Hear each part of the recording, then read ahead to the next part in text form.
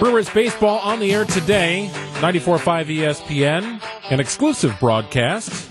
Check it out today beginning at 2 o'clock. Brewers lose yesterday. Cactus League play continues. Dom Cotroneo is covering the Brewers in Arizona this week. Hello, Dom. Hello, Greg. How are you guys doing? Good. Are we experiencing Arizona-type temperatures today? The weather last year, I remember, was kind of crummy for spring training. Seems like it's off to a better start here. And the players take notice of that. It makes a difference. We are sitting in sunshine. It is the high today is 76, so you guys are certainly right on our heels right now. And, yeah, I think last year's was an anomaly. I was telling you, and I've told a lot of folks, I grew up here. This is where I'm from. I can never remember a spring training where I wore a layer like every single day at spring training. It never warmed up last year. It's going to be 80 by the end of the week here, so a little different story this year. Ooh, that sounds nice. Dom, I hear there was an all-time media session with Murph today. What happened? Oh, my goodness. What a day. So for context here, just last week, obviously Pat Murphy's background is Notre Dame, and that's one of his first major coaching stops in his journey to the Brewers.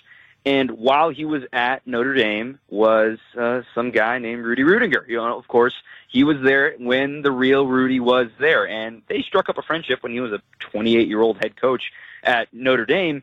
And they've remained friends to this day. And we had always been joking with him about it, since that came up randomly in last week's media session. And last night, lo and behold, just scanning the channels on cable, Rudy was on TV. And as a joke, Todd Rosiak of the Milwaukee Journal-Sentinel and Mike Vasallo, of course, the PR man of these Brewers, just said, hey, by the way, it was on last night.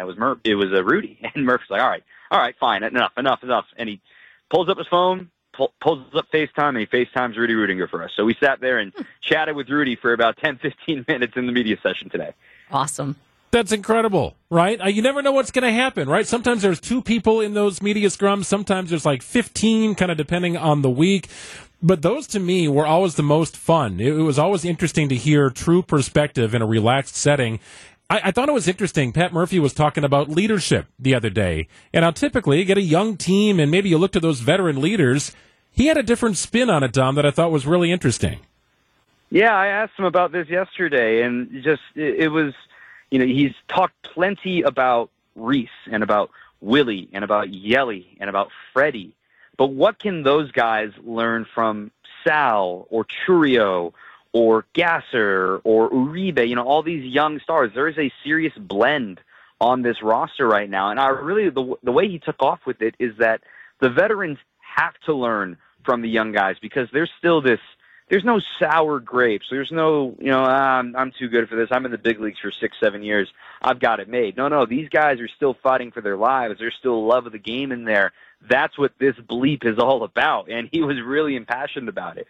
And I think that's his calling card. Murphy's calling card is the fact that he's a master motivator. Obviously, college baseball and Major League Baseball are very, very different. But yet, as a leader, I think his style is going to be pretty similar. Okay, speaking of love for the game, you know who else has love for the game? The fans. And spring training has really become a popular destination for whether it's families or couples or just, hey, some buddies to go and take a trip. I know it's early right now, but what are you seeing with the crowds? I think the crowds are going to get bigger and bigger. Now, midweek games are always tough. So, like yesterday's, it's a midweek game. It's tough. But as we approach, like, the traditional spring training, or rather spring break weeks, coming up like first, second, third week of March. Sure, that's when we'll start to see that midweek attendance really start to pop off. And, of course, tomorrow the Cubs are in town, so they're going to bring their fans out here just like it is at AmFan. But it is what it is.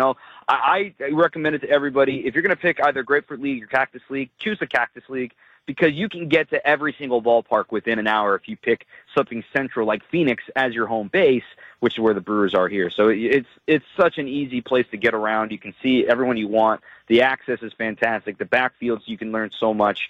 It is sun shining. I can't complain about it at all. Are you headed out to Tempe to watch the Brewers take on the Angels today? We will watch, and we'll see Jansen Junk on the mound against his former team. And, yes, I talked about Rudy in the, session today with Pat Murphy, but he waxed quite a bit about how much he likes Jansen Junk, and don't sleep on him being a candidate for this rotation. Looking forward to it, Dom. We'll check in tomorrow. We'll be mentally preparing for a Brewers-Cub matchup, and, of course, the bitterness of seeing Craig Counsell in a Cubs uniform. I'm sure all it the is going to be players. strange. It's going to be These strange. games don't count. It's okay. It's 11:42. Okay. Don, we'll check it again tomorrow. Thanks, pal. Thanks, guys.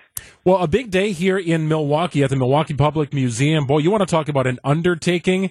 The new museum doesn't open till 2027, but already they are starting to get stuff organized, get stuff boxed up. I don't know how you begin to even do this. We're going to find out. We will find out soon. It's 11:42.